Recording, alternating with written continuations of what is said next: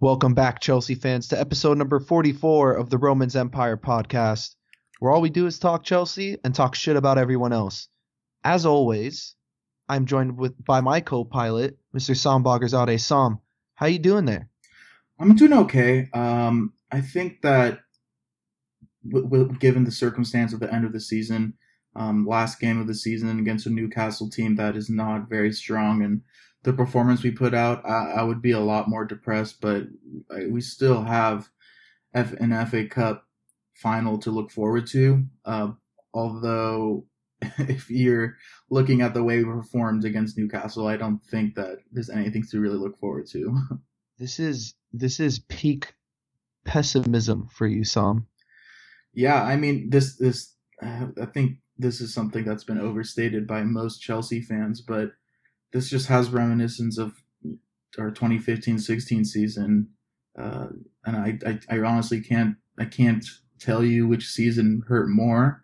I mean, that season we ended up in 10th place, and this year we ended up in 5th, which obviously 5th is better, but I don't know. This year was just a complete roller coaster, and I think the 2015-16 season kind of, in I think in a lot of football fans' eyes, given that it was the Leicester City year, everyone kind of writes that off as a fluke season, and I mean I would write that off as a kind of a fluke season as well. But I mean, this year was it was rough, man. But I mean, we're on episode 44 right now.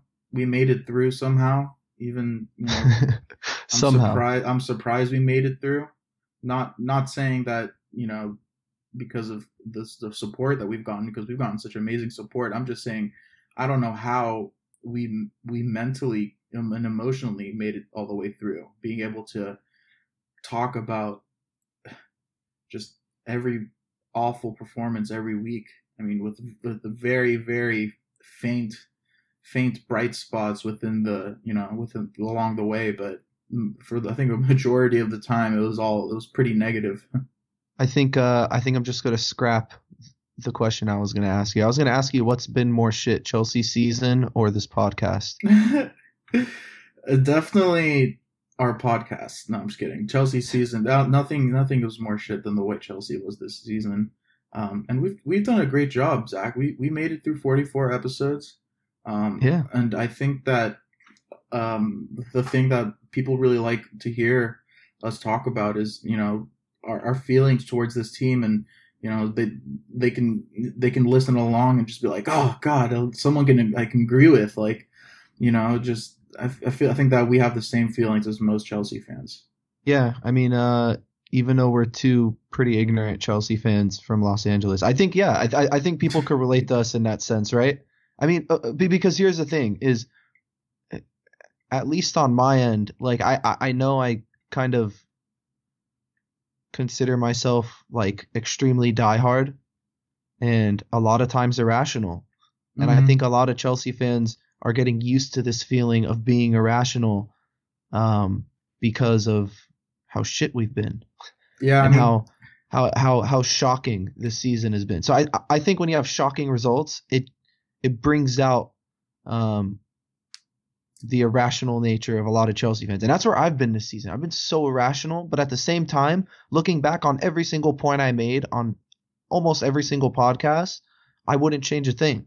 and I really think, to be completely honest, just like the prevalence of Twitter nowadays has made it even tougher to be a Chelsea fan, or even tougher to be a rational Chelsea fan, because you have the ability to react instantly, and you don't have any time to think about what happened and to collect your thoughts. But we have the luxury of being able to do that with a podcast. So Yeah, we do. we get to sit down and think about what we want to say, and we it's not the immediate emotional reaction. It's a little bit more thought out. But I mean, So I so think that my speaking of, emotions are still strong after this Newcastle match. It's hard to put that aside.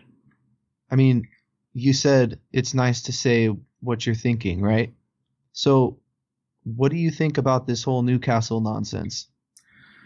Let's just dive Oh, right into it uh, because I really want to get through this part. it was just it was just the most. You know how last week I talked about how the Raptors They ended their in the NBA. They ended their season just getting blown out. Didn't put up a fight, and it was the most humiliating thing ever. Yeah. And they did that against LeBron James, so that's not that bad. But we did this against a very poor Newcastle team. I mean, not very poor, but just very average Newcastle team. Where I went into it thinking, all right, this is our last match. I have a feeling that these guys want it. Obviously, that was not the case. The players did not want it. Just throughout the very lethargic, just losing balls, and I I was so disappointed, man. It was probably one of the most humiliating ways to end the season. Yeah. Here's where I this is where I go a little crazy. There is absolutely no reason why we can't go to St. James's Park on the last day of the season and pull some sort of result out of our ass. Or even even putting minimal effort into the match. For me, Eden Hazard, he looked like he was already on vacation. Bakayoko didn't look good. N'Golo Kante did his thing. Um, our back three was horrifying.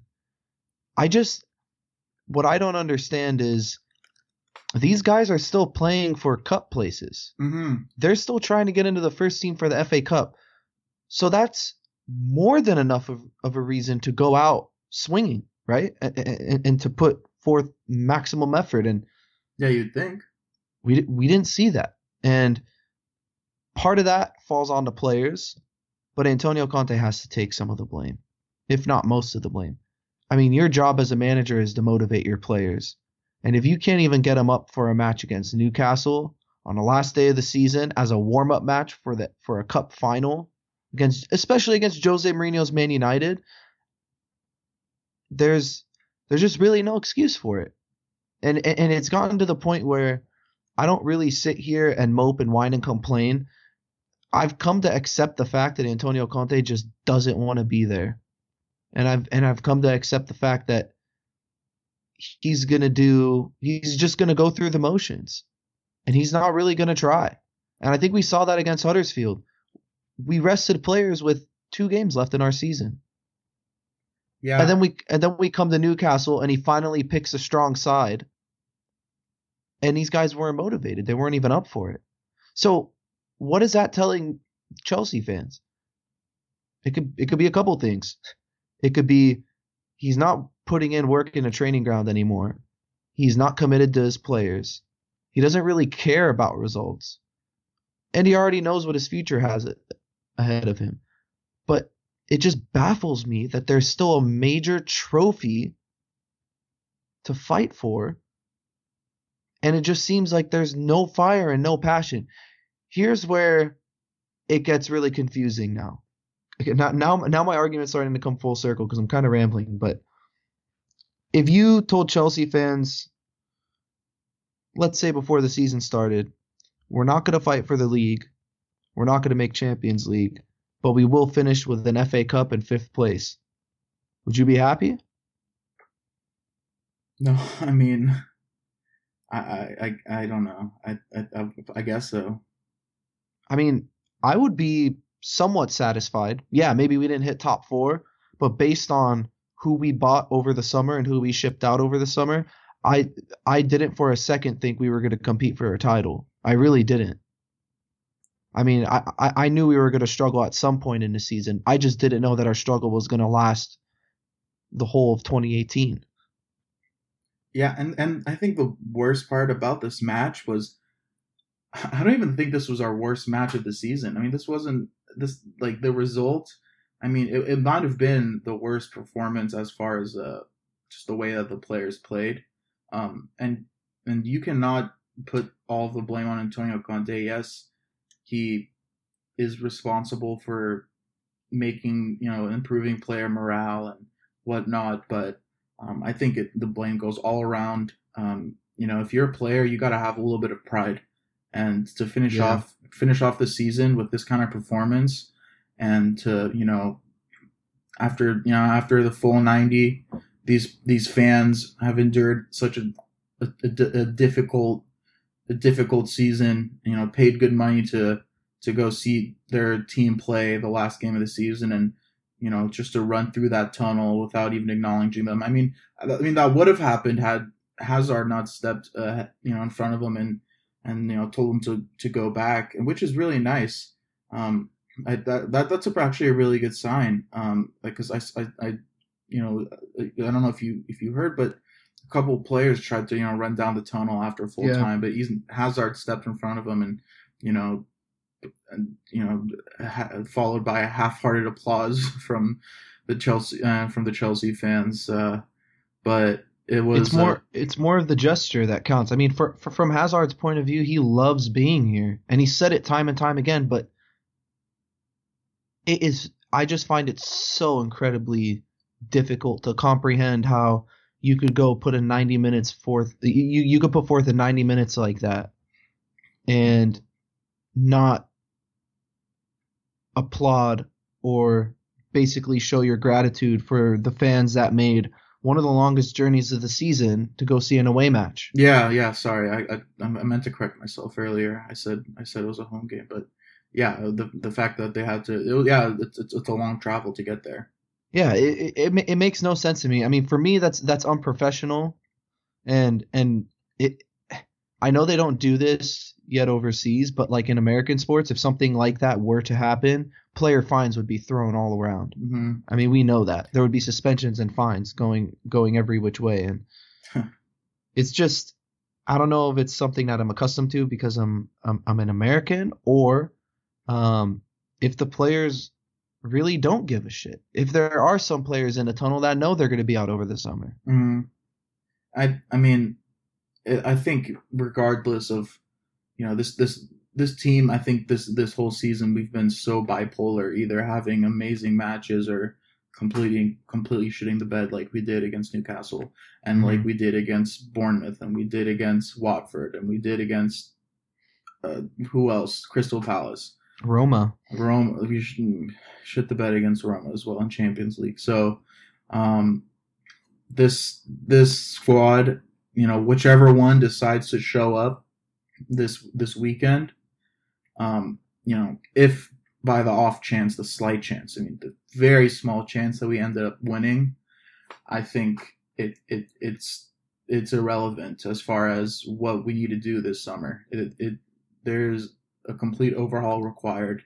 I don't know if it's going to be the manager. I mean, I'm pretty sure he's out, although his indications point towards him being confident he's staying. But I mean, obviously he's going to say that. And then, we need to get more players. And the key is, I don't think we need a lot of players. I just think we need one, maybe two quality first team players. Yeah. I think we need a center mid to go. I said it 2 weeks ago, actually. We need a midfield partner for N'Golo Kante. Now, whether the answer is Loftus-Cheek, whether Danny Drinkwater somehow gets back in, Ross Barkley, or if it's an outside purchase, we need to find a combination that works for N'Golo Kante, because that guy is not going to have a long career if he keeps playing the way he's playing. We got to protect him. That's one. Two, we need another attacker. We need a superstar stud attacker to take some of that pressure off of Eden Hazard. I feel like, this is going into a completely different debate, but I feel like Hazard almost feels the weight of all the responsibility that he carries. And I think that hinders him, because I don't think he has a mental fortitude to say, fuck it, I'm going to do it anyways. Mm-hmm. He's just not that type of player. And that's fine. But it's been way too long. He hasn't gotten better since he joined the club. He really hasn't. I mean, what aspects of his game have developed? We've been saying the same thing for the last 4 or 5 years. He needs to score more goals. And we really haven't seen that from him. So I think maybe putting another really, really top attacker next to Hazard, whether that's a winger, whether it's a number 10, whether it's another striker, who knows? I just think having that next to Hazard will take some of the pressure off of him, and then we'll be able to see the best of him more consistently, because he won't be having to basically put the game on his back in the last 10, 15 minutes of a match every week. But it does tie in with his comments, right? So, I mean, he had some interesting comments earlier this week. He said, I'm waiting for new players next season. I want good players because I want to win next season the Premier League. That's why I'm taking my time. It's something big. I need to think about a lot of things. One thing I'm sure is that I'm happy here. So that was basically his answer after someone asked him about his contract situation. Now, this isn't anything new. We know Hazard's happy. I mean, he said it time and time again. He says it every single year, right before the transfer window opens. He's happy here. His family loves it here. He loves London. But this is a plea. This is basically him going out and saying, look at the year we had. I need to see some ambition. What do you think? I mean, do you blame him for going out and saying that? Oh no. I mean, I think that even if he didn't say that, I think that the club and all the fans would already assume that to be the truth. I mean, and I wanted to kind of go back a little bit on whether Eden has improved. I saw this graphic, and it was comparing his per 90 metrics with goals scored, key passes, chances created, successful take-ons per 90, and successful take-on rate per 90. Mm-hmm. And it compared his season 2012-13, 2013-14, 2014-15, 2016-17, and 2017-18. So the graphic did not include that 2015-16 season for reasons need to be unspoken. But this season was his high in all 5 of those metrics. So this is, again, per 90. So I think he has improved his play, especially his take-ons. But just going back to his comments, I can't blame him for making these decisions. I mean, at the end of the day, it's you know, we as Chelsea fans, we expect players to, you know, who wear the blue to be representing the blue throughout their life, and Eden Hazard has been doing that ever since his transfer over here from Lille, and he's done it, you know, better than most players have, and you know, get besides the obvious grades. But at the end, you know, at the end of the day, he's a person, and he has to make the decision that's also best for him. He can't put aside his personal desires for the desires of this club that, frankly, has not been putting in the work recently to fill in the roles that are missing, and, you know, trying to complement his play style. He needs to. I mean, I give him all the time in the world to make his decision. Obviously, with the World Cup coming, I'm sure his mind is going to be precluded with that. But as I mentioned last week, he's, you know, not getting any younger. His prime. He probably is going to be in his prime for, you know, I'd say 3 to 5 more years until he starts digressing a little bit. But you know, he cannot waste that time playing for a club like the one that we saw this season. You know, wasting another year of Champions League ineligibility. Although I'm looking forward to those Thursday night matches. It's going to be great. But you know, I don't have any doubt in my mind that Eden Hazard was happy with his tenure at Chelsea. I think he enjoyed his time here. I mean, I'm saying that as if he's already gone, but I think that he has every right to look elsewhere, but I do think that he still has a spot in his heart for Chelsea. And I can't say that for, you know, a lot of players who, you know, have played for their club for a while, you know, any club, not just Chelsea, but, you know, they want to win. And I think that a lot of them don't make the decision that makes them put in the best opportunity to win. And, you know, Eden Hazard being one of the, you know, world-class player, one of the top players in the world, I don't know why he would be any different. You know, it's an interesting one because you look at Hazard, he's 27 years old. Now he's not going to be playing Champions League. That means the next time he'll be eligible for Champions League, he'll be 27, almost 28. Yeah. From his perspective, I mean, you're one of the top footballers in the world on your day. Now is the time to move. I mean, Yeah. as a Chelsea fan, it pains me to say it, but I mean, if you're looking to go to a Real Madrid, a Barcelona, a Bayern Munich, PSG, any of those big clubs, I mean, now's the time to go. Look, your team's not in a Champions League. There's managerial merry-go-round. Yes, your family might be happy in London, but you might even be able to somehow scrub out a bigger payday somewhere else. Mm-hmm. I mean, why wouldn't you move? And this is part of the reason why I love him, because he just seems to me like he's not the type of person that would leave a club high and dry. I think he has a lot of sentiment for Chelsea Football Club, and I feel like he feels the same pain and the same desire that the fans do. Yeah. And I think it's reciprocated. I mean, I don't think there's one person who's a Chelsea fan that doesn't like Eden Hazard. I really don't. And I think that if you were to look at this situation as a completely unbiased bystander, not taking aside, taking out the fact that we're Chelsea fans and we want him to stay, I think that you would think that it's a no-brainer. Like, Eden Hazard should get the hell out of here as soon as possible. I mean, if Real Madrid is dying to get you, I mean, you should get on the quickest flight to Madrid and get out of here. Exactly. But there's that factor of him loving the team and loving the city is, you have to take that into consideration as well. And if this Saturday is the last time we see Eden Hazard in a Chelsea jersey, I wouldn't be surprised. I would be very disappointed, but I wouldn't be upset. I wouldn't be upset with him. There wouldn't be any hard feelings whatsoever. None, because it's unless he goes to Man United, which won't happen. That's not happening. Yeah, did you see that video of him?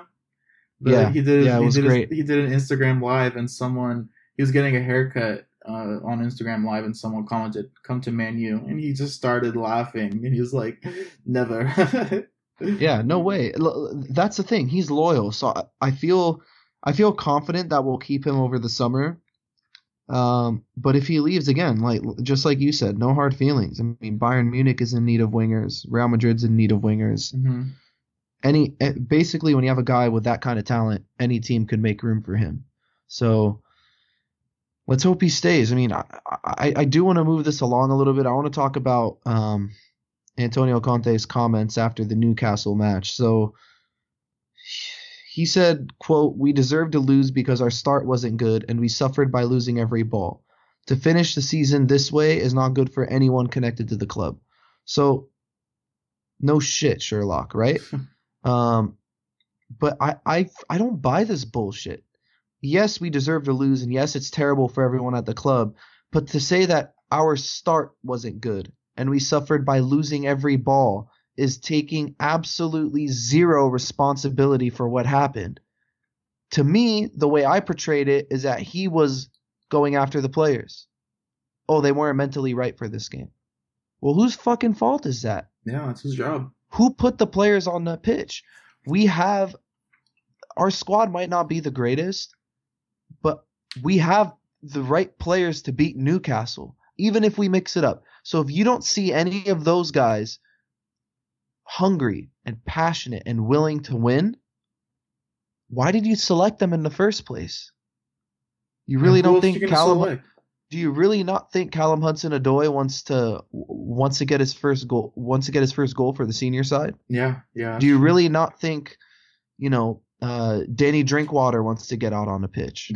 No, he's still dehydrated. He can't. Or he's still dehydrated, whatever it might be. But here's the thing: there are other players at the club that are hungry, and if the players he's been selecting since the new year haven't showed that hunger, why the fuck do you keep on picking those players? It makes no sense to me. So, from my perspective, Conte tossed the Huddersfield match strictly by his squad rotation, right? He needed to rest players for 2 matches, right? Nobody's been motivated since fucking January. Mm-hmm. Not starting a match off well and losing every ball comes down to effort and motivation. This is all on the manager. I don't see how else someone could point the blame elsewhere. I don't see how you could blame the players, to be completely honest, especially when your manager takes a swipe at how crap the squad is or how crap he thinks the squad is every single time he steps in front of a microphone. I think that's taken a mental toll on the players. I think the fact that he got the squad selection completely wrong for the Huddersfield match, basically tossed our chances of Champions League down the toilet. I think that is a huge reason why the players don't want to play for him. He has no more passion on a sideline. I mean, from a player's perspective, you don't want to play for him right now. Maybe last year you did. Maybe if Conte got his way, because that's a whole other argument. But as of right now, you have to shut your mouth and work with what you got. And right now he's not doing that, and he hasn't been doing it. I think it is. It's just too easy to point the blame at Antonio Conte, because that's, he's whenever there's a struggling team, the first blame always goes to the manager. And although I do think that it's warranted in this case because of just the way that he's been talking about his squad, and as a player, it really does impede in your motivation to play. But I mean, I alluded to it in our match discussion, but I think that you got to have some pride in playing. I mean, all manager nonsense aside, like you've been a competer your whole life. You've been playing football your whole life, and to put out a season like this is it says a lot about the kind of player you are too. Like I think that it to an extent you can put a lot of the blame to Antonio Conte, but I mean, these guys are grown men. They're not children. They don't need a guy to hold their hand and tell them, they don't need a therapist to make sure that their emotions are in check. They should be able to get the will themselves to a win. But I mean, I think that of course it is to an extent, and I think it's to a large extent, you have to blame Antonio Conte. And I think Antonio Conte actually talked about how Michael Emenalo's surprise departure this year was a big loss. He was asked about that decision and whether it made his job more difficult. He said, yes, to lose Michael is a big loss for us. I think so also because Michael did a great job for this club for many years. Last season, he helped me a lot during the season. This season, until he left, he helped me a lot. For me, for sure, it was a big loss. I want to look it up. You can talk. I want you to talk a little bit about that, but I'm going to look up when Michael Emenalo left because I don't remember exactly the time that he left. But what do you think about that? I believe it was like late November, if I'm not mistaken. Okay, I mean, his departure would correlate with the time that we really started to struggle. Yeah, I mean, it wouldn't be a coincidence. I'd be shocked if it didn't. So, I mean, it was November 6th. Yeah, November 6th. So, the thing with Emenalo is when he was here, I guess Chelsea fans took him for granted. I mean, he was the main scapegoat of that 15-16 season. Mm-hmm. It was him, Cesc Fabregas, and Eden Hazard. They were the snakes in the grass. And he was even the one that coined the term palpable discord when he spoke about Jose Mourinho and his relationship with all the players. And I mean, we really had no idea what the hell Emenalo did until he left. And Antonio Conte mentioned it in that same press conference. He said something along the lines of, Emenalo was great. He was basically the bridge between the manager and the board. And he was almost the mediator. And I guess he was the one that kept that relationship intact. And it's crazy to think otherwise. I mean, you look at his relationship with the board after November, constantly taking swipes, nobody keeping him in check. He let things get out of control. Antonio Conte, I'm speaking about. Mm-hmm. When Michael Emenalo was there, we really didn't hear that moping. We really didn't hear that nonsense. And I think it has I don't think it's a coincidence that Antonio Conte has had a run this bad results wise and performance wise without getting the sack yet. And I feel like a big reason why he hasn't is because Emanalo's not there. Emanalo seemed like the only footballing person in that board. Yeah, he is. Marina, everybody says Marina is the one in charge of the footballing operations now. I don't think she has a footballing bone in her body. I think it was all on Emanalo. And I think the fact that when he resigned, he got hired a few weeks later by Monaco, not a small club. No. And I think it's going to be really interesting. I'm going to keep my eye on the moves that Monaco makes the next couple of years and to see. I mean, if Monaco can become a great squad again in the next couple of years, I think that it'll just kind of explain. I mean, it'll kind of give weight into the argument that Emanalo was responsible for a lot of our success. I mean, they are a selling club, but I get your point. Like they're gonna. The point is that they're gonna bring in great young talent and they're gonna flip them for a ridiculous profit because that's how clubs like Monaco stay afloat. Mm-hmm. And we're just gonna see Emanalo continue that same trend that they've had for God knows how long. And in the meantime, we're gonna sit here like the fucking Titanic, sinking to our death, with 4 board members that have no fucking clue how to run a football club, but have every fucking clue on how to make money. And I think that's exactly the problem. I just don't think we have enough footballing minds. We don't have enough footballing minds in and around the club. Yes, we do have it with the youth. But what about the first team? Antonio Conte and his staff are really the only footballing minds there. Emanalo was that bridge. And the fact that we lost him and didn't find a replacement yet is worrying for me. Because I don't know how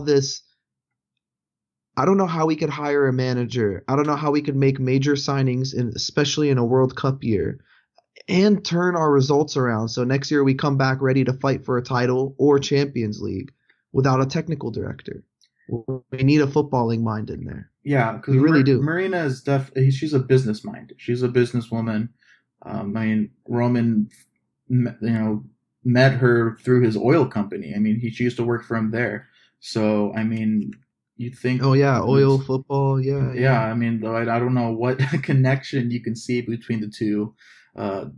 Besides things. Man City and yeah, those go hand in hand for sure, oil and football. But it's a completely different business. I mean, if you had her in charge of sponsorship deals and contracts, I mean, she was in charge of brokering that deal with Nike, and if you have her doing that stuff like solely, I get that, but giving her football decisions, which, I mean, we still aren't even completely sure what she does. And I mean, it's assumed that since Emanalo's departure that she's taken over that role. But I think that is just bad news given the moves that, I mean, just given the fact that you can't really put someone who doesn't know anything about soccer in a position to make football decisions, Yeah, and Neil Bath's name has been thrown around a lot, and he basically oversees the club's academy. Yeah. Why hasn't this guy been promoted to that position yet? Who knows Chelsea better than the guy who's running the youth academy? Yeah, I mean, we really don't know what's going to happen with him. I mean, I think he does have a chance to be promoted. But I think that scouting, I say this in a really weird way, but scouting children is kind of a completely different ball game than, building a squad. But I completely agree with that, but I'm talking about footballing culture. Yeah. And this guy doesn't just scout and develop kids. He turns them into professional footballers that could play at a high level on a different team, right? Yeah, most of the time we sell them to a different team, but I mean, you look at Ryan Bertrand, you look at Nathan Ake, Nathaniel Chaloba, Loftus-Cheek now. Mason Mount is absolutely killing it in Vitesse. I mean, Matt Miazga, you're looking at all these players that we had at one. I mean, maybe not Matt Miazga because he wasn't in our youth system at any point, but I mean, you're looking at these players that came through the youth system and now are playing at a high level and playing at a respectable level, a more than respectable level. Fuck that, more than respectable. Promote this guy. Let's give him a shot. Let's see what he has. He can be that bridge between the manager and the board. And there's also another silver lining. He could be the bridge between the first team manager and the youth system. Yeah. Because the point is we need to integrate the youth. Yeah. We sold off players like Kevin De Bruyne. We sold off players like Romelu Lukaku. And look what happened. Yeah. Kevin De Bruyne just lifted a Premier League trophy. Even Mo Salah. It's not a coincidence that the two candidates for Player of the Year were both ex-Chelsea rejects. And I don't care if they were crap when they were with Chelsea. They hardly got a fucking run out. That's my point. Anyways, I want to move on. Yeah, you mentioned RLC. He was just selected earlier today to the England World Cup roster, which is amazing news. Incredible. Yeah, this is great news. I mean, obviously, I think that he deserves a spot. What do you think? Yeah, I think it's well deserved. His season has been rocky in terms of his health. I followed him really closely, and I mean, if you look up his goals and assists, yeah, those stats don't necessarily pop out of the screen, but Newcastle, Crystal Palace fans in general, I mean, they just kind of know that Wilfried Zaha and Loftus-Cheek are two players that are just too good to be true, especially for a club that size. I mean, I've watched Loftus-Cheek a few times this season, and he is just a man amongst boys, to be completely honest. And it's nothing new. I mean, we all knew that he was this dynamic midfield powerhouse, but we never really saw him deployed in the same position consistently. I mean, under Mourinho, we saw him playing the number 10 a lot. Under Antonio Conte, we saw him play striker, which I thought was odd. Mm-hmm. Even Gus Hiddink played him as a number 10. I mean, there was never really like that position. We didn't know if he was a 6, but we also didn't know if he was a number 10. But nobody has tried to play him as an 8.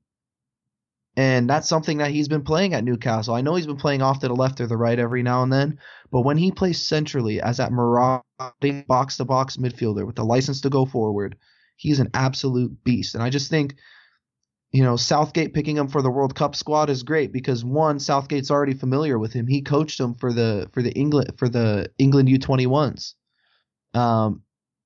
So Southgate already knows what Loftus-Cheek can add. This is why I kind of have this hunch that Loftus-Cheek isn't going to be playing necessarily a bit part role. I think he's going to be used as an impact sub in some cases, mainly because Southgate is just so familiar with the way he plays.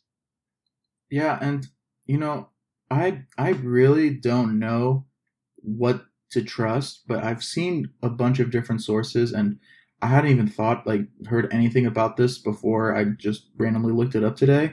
But again, don't take this with a grain of salt. But apparently, our transfers with Chalobah, with Ake, and with Traore, they all contain buyback clauses, which would be great. But I'm not reported by who? I've read it on ESPN. I've read it on. Oh wow! Yeah, this is on ESPN. I'm reading right now, but again, I mean, there's been nothing officially reported, and I think that given that it's been, it's been 8 months, I think, so since those moves, and nothing's came up. I don't know how valid those claims are, but that would be great if we can get a couple of those guys back. Especially Nathan Ake after his season this year, and Player of the Year at Bournemouth. I always had a soft spot for Nathan Ake, but I mean, for me personally, I don't know if I'd necessarily bring him back. I mean, do we need another center back? Really? I mean, maybe we do, but no. But I think if Drinkwater is going to take his marching orders this summer and Ross Barkley, we're not really sure about his fitness. I think Chalobah is definitely in the mix to get back into the side. But then again, he also has to compete with guys like Mason Mount, who just had a ridiculous year. Yeah. Marco Van Ginkel and Ruben Loftus-Cheek. Awesome. Just imagine like a little diamond 4-4-2 with those four playing in the middle. We should just make our actual squad the developmental squad. Right? And I feel like we do well. Better than but yeah, year, I mean, you mentioned Loftus-Cheek. I also want to mention Gary Cahill made the World Cup squad. Very so nice. All the Cahill haters, where are you at? Basically, he's had a good end to the season, and he's been one of the only players who's exemplified fight and desire. So it's very well deserved. Obviously, we wish him the best. We're gonna be following him extremely closely. I guess this means I'm gonna be an England supporter because they're gonna have the most Chelsea players on their squad. So I think that's a big thing. Spain probably has the most. Pedro, Morata, and Fabregas, and Marcos Alonso. Oh, really? I don't know if Alonso got picked. I think he did, but Morata did not get picked. You said no. He didn't get picked. Morata did not get picked. Are you serious? This isn't a shock. He's been playing crap this year. Man, that transfer is going to look worse and worse every single year. But I mean, yep. I just want to give a quick shout out to the Chelsea ladies winning the FA WSL they're FA WSL champions. Pairing that with the FA Cup. For the domestic double. Great job, ladies. You're making Chelsea proud while the boys are just sucking in the meantime. So we got a couple Twitter questions, and I love how we're implementing this now. But from @B Javia, he asked your reasons and replacement for Thibaut to stay or leave this summer. A very confusingly worded question, but I think what he's asking is Thibaut going to stay or leave this summer, and what would you replace him with and why? You guys know my feelings on Thibaut. I don't want anything to do with a player that doesn't want to be at Chelsea. I would rather take a player who's half the goalkeeper Courtois is, who has a desire to be at Chelsea, than taking Courtois that's and get nutmegged by Leo Messi 2 times in a Champions League knockout game. So that's my feelings. I say let's sell him high. Fuck it. Sell him to wherever he wants to go. Let him get it. There's a lot of quality goalkeepers out there that could be solid replacements. Jack Butland is going to be on the move for sure, especially now that Stoke got relegated. He's way too good of a footballer to be in the English Championship. I mean, you got guys like Jan Oblak who really impressed in the Europa League. Atletico, he's probably one of the best keepers in the world at the moment, and another one who's one of the best keepers in the world as well is Alisson from Roma.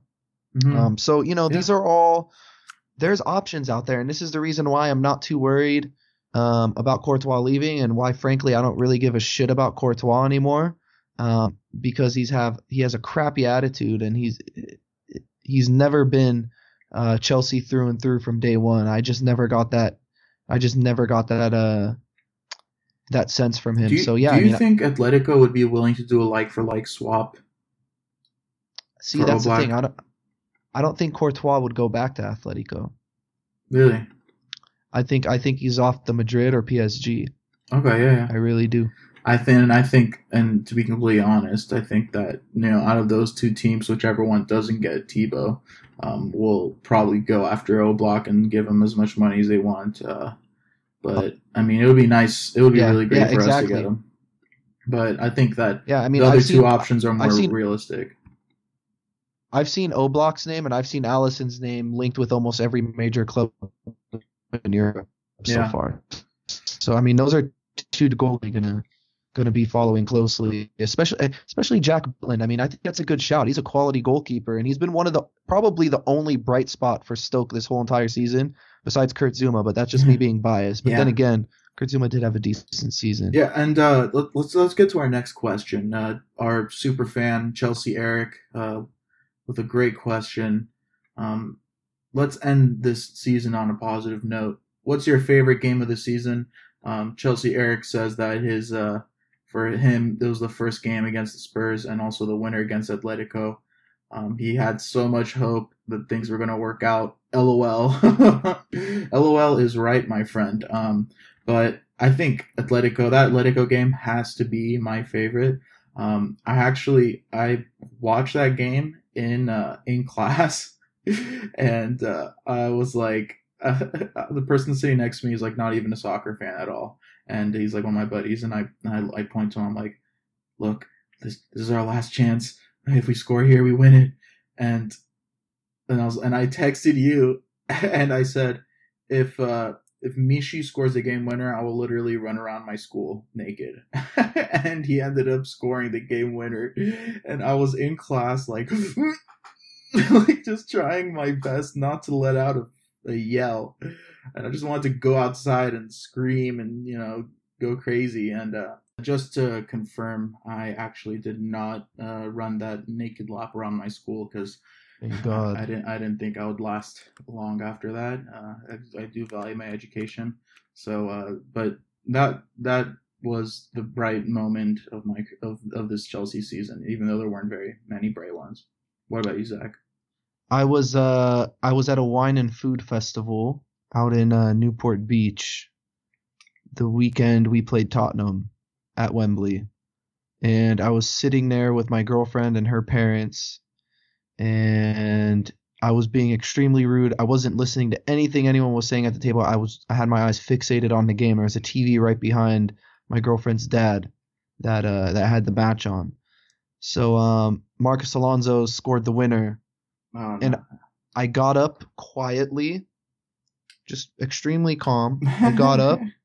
I walked right outside to where the valet was. I waited till the sliding doors closed again, and I just let one rip, man. So you did what I wanted to do. While I was screamed so loud, and I looked to my right, and the valet person actually has a walkie-talkie in her hand, and she's like, "Are you okay? Should I call security?" And I was like, "No, trust me, I'm just fine." But yeah, I mean, look, that game gave me hope, and I think that game is responsible for the reason why I'm so depressed right now. Yeah. But yeah, I mean, good times, short-lived, but good times indeed. But yeah, going back to the just idea of this segment, I really like it. I think we're gonna keep it. So fans, if you're listening and you guys have any questions, anything you want us to address at all in the podcast, just tweet at us any question. We'll give you a quick shout out. We'll read your question. We'll answer it. It's always fun to see what you guys are interested in hearing. So, I mean, let's move on. We are running a little low on time. So, Chelsea, Man United, Saturday at Wembley, FA Cup final, Conte versus Jose. How do you feel heading into the match? Like we don't stand a chance. I mean, this Man United side. Sorry, taking aside this Man United side and how good they've been this season, which they have been on and off, but I think you can put any team against us in this FA Cup match, and I would not feel good going into it.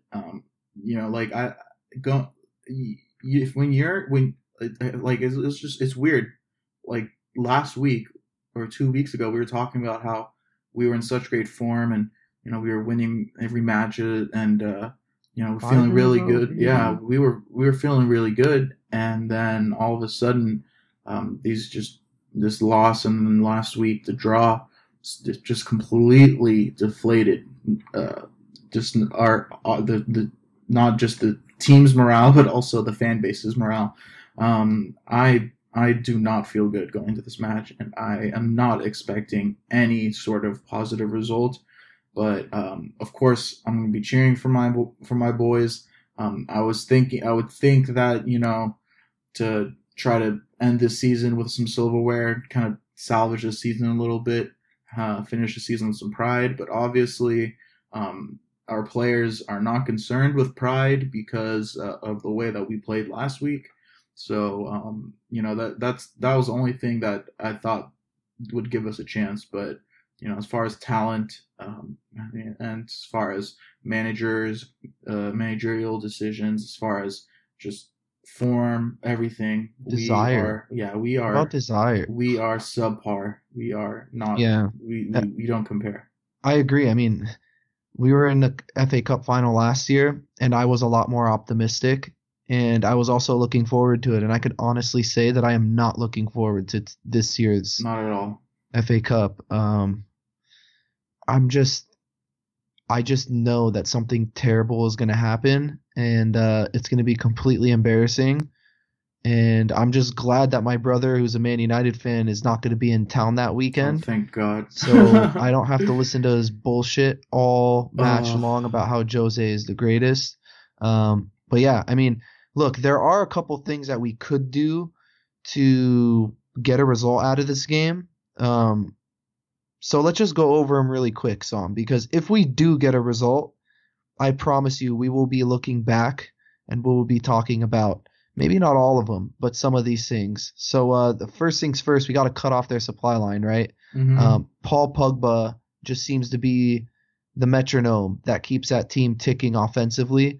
And he also possesses that long ball ability to let Lukaku and the wingers leak out and create space.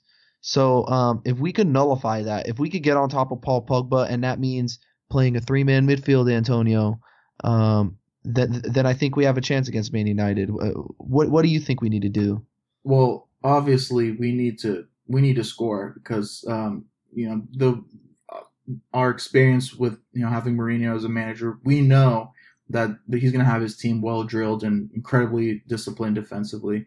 Our problem this season has been not creating chances to score but finishing, and in this match our chances are going to be even more limited. So we're not going to have that luxury of having a lot of chances. And if we're going off of historical facts, less chances plus our very low conversion rate, it doesn't look too good. But I think that if our team could be clinical for once, we can I mean that's crucial. We need to be clinical, and Yeah, we say that every week, but it's a fact.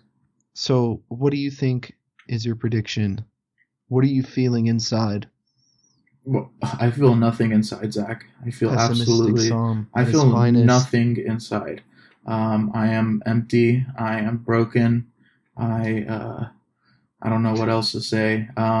I think that the best course of action, as far as my own sanity and happiness, is to expect absolutely nothing from this match. And if something happens, I will be pleasantly surprised. And if nothing happens as I expect, I won't have my hopes crushed.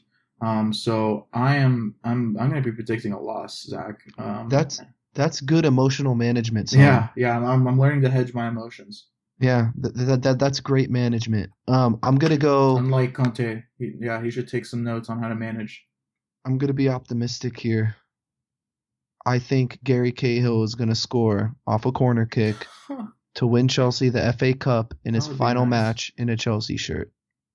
I'm just making a call. Final match as a Chelsea shirt. What? I think he might be on his way out this summer. I think he's. I think that is a discussion we need to have next episode because we Yes, don't have enough I time to get definitely into think it is. But fuck that. So it. tune in, yeah. I want a Gary Cahill winner so I could rub it in everyone's fucking faces because he's a quality footballer and he's our captain. What about a Michi Batshuayi finish? Oh wait. Yikes. Yeah. Yikes. Anyways, that's end of episode number 44. Thank you all for listening again. Make sure to follow us on Twitter at Romans Empire Pod. You can email us questions as well, romansempirepod@gmail.com. Look for us on SoundCloud. Look for us on iTunes. Any third-party app for Android or for tablets, we're there. You could find us. Make sure you look for us. And again, thank you so much for listening, and keep the blue flag flying high.